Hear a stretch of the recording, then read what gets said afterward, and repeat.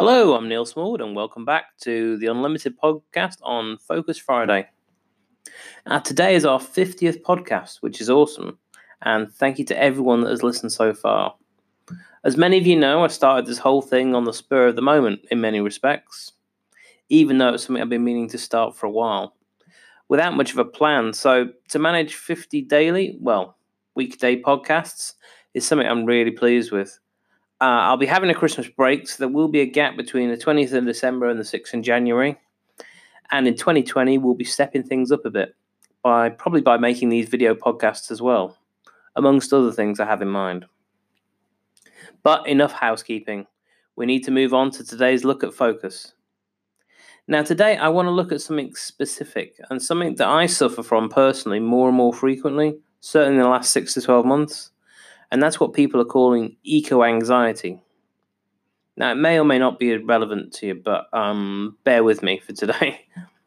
Because as I watch the news each day and I see what people on this planet are doing, the feckless leaders, Trump, the Republicans, governments in South America and Indonesia burning forests, and the disasters occurring caused by the greed and ignorance that these countries and many others have shown for generations, it really affects me. I mean, this week I read that koalas may be functionally extinct, which is different to being extinct, but it's probably a longer explanation than required here on this podcast. What else? Oh, yeah, half of the world's donkeys could be killed in the next 5 years for Chinese medicine. And that the world may already have passed some key tipping points that we hope to avoid to prevent, the extinction of most life on this planet. So, depressing as hell. And thinking about it can quickly ruin my mood, my day, and definitely my productivity. So how do I cope with it? How do you cope with it? I'm sure that eco-anxiety is similar in many ways to people coping with some forms of depression, and I'm not really qualified to talk about how to deal with that, I'll be honest. I can only offer how I'm choosing to deal with this and retain my focus and momentum in my own life as well. Now, the first key thing is that this comes from a feeling of hopelessness, that I can't do anything about it. But I know I can't sit around feeling hopelessness all day, sitting around and worrying.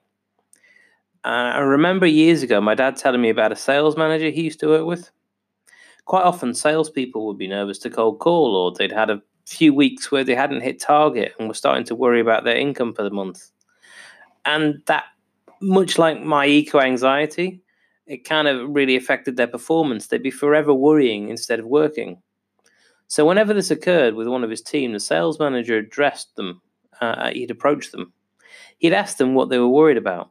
And after writing it all down, he would say, "Okay, rather than worry about this regularly throughout the day, why don't you come into my office at 8:45 a.m. tomorrow and every day thereafter for 15 minutes? We'll sit there and we'll just have a damn good worry, and then we can get on with the day."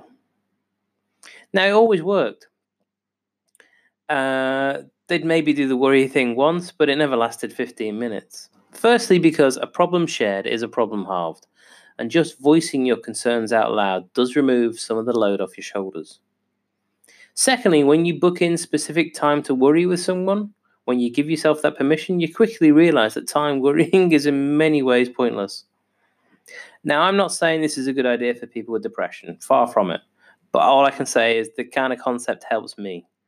Sitting there in specific time that I've booked to worry and giving myself permission to worry for that short period of time actually allows my brain to focus on the problem itself and start thinking about solutions after the initial panic in the first minute or two has gone.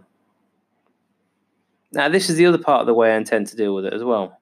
When I started this blog, I also started picking up litter each day and just doing a little something to address the big issue did help me feel like I was taking back some control. I wasn't helpless and it wasn't hopeless. It felt like I was leading by example rather than sitting there complaining. I talk about it in the past tense there because the dog's had a few injuries of late, so I've not been as walking as much in the places I was picking litter up from. But he seems better, so I will be restarting. I'm also taking the appointment to worry concept a bit further. I haven't allowed for this time in my diary for the next few weeks, but Each week in 2020 and probably beyond, I'm going to spend 15 minutes worrying about the climate.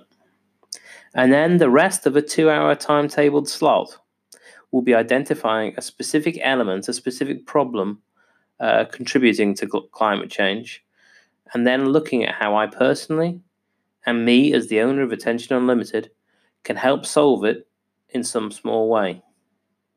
And I think that may even be some content I start sharing, to be fair.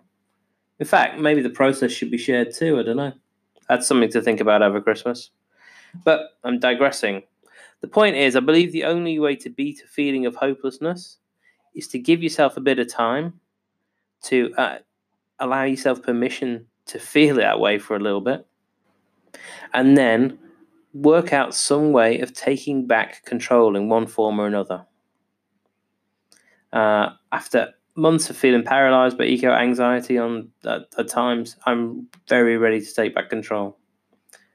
Now, I know today's podcast was quite personal to me, quite specific, but I hope within this process that I've laid out, you'll see a way to perhaps taking on fears and worries in your life that sabotage you, distract you, and sometimes make you lose focus as well. So I hope today helps you as much as it helped me. Have a great weekend, everyone. I'll speak to you next week. Bye.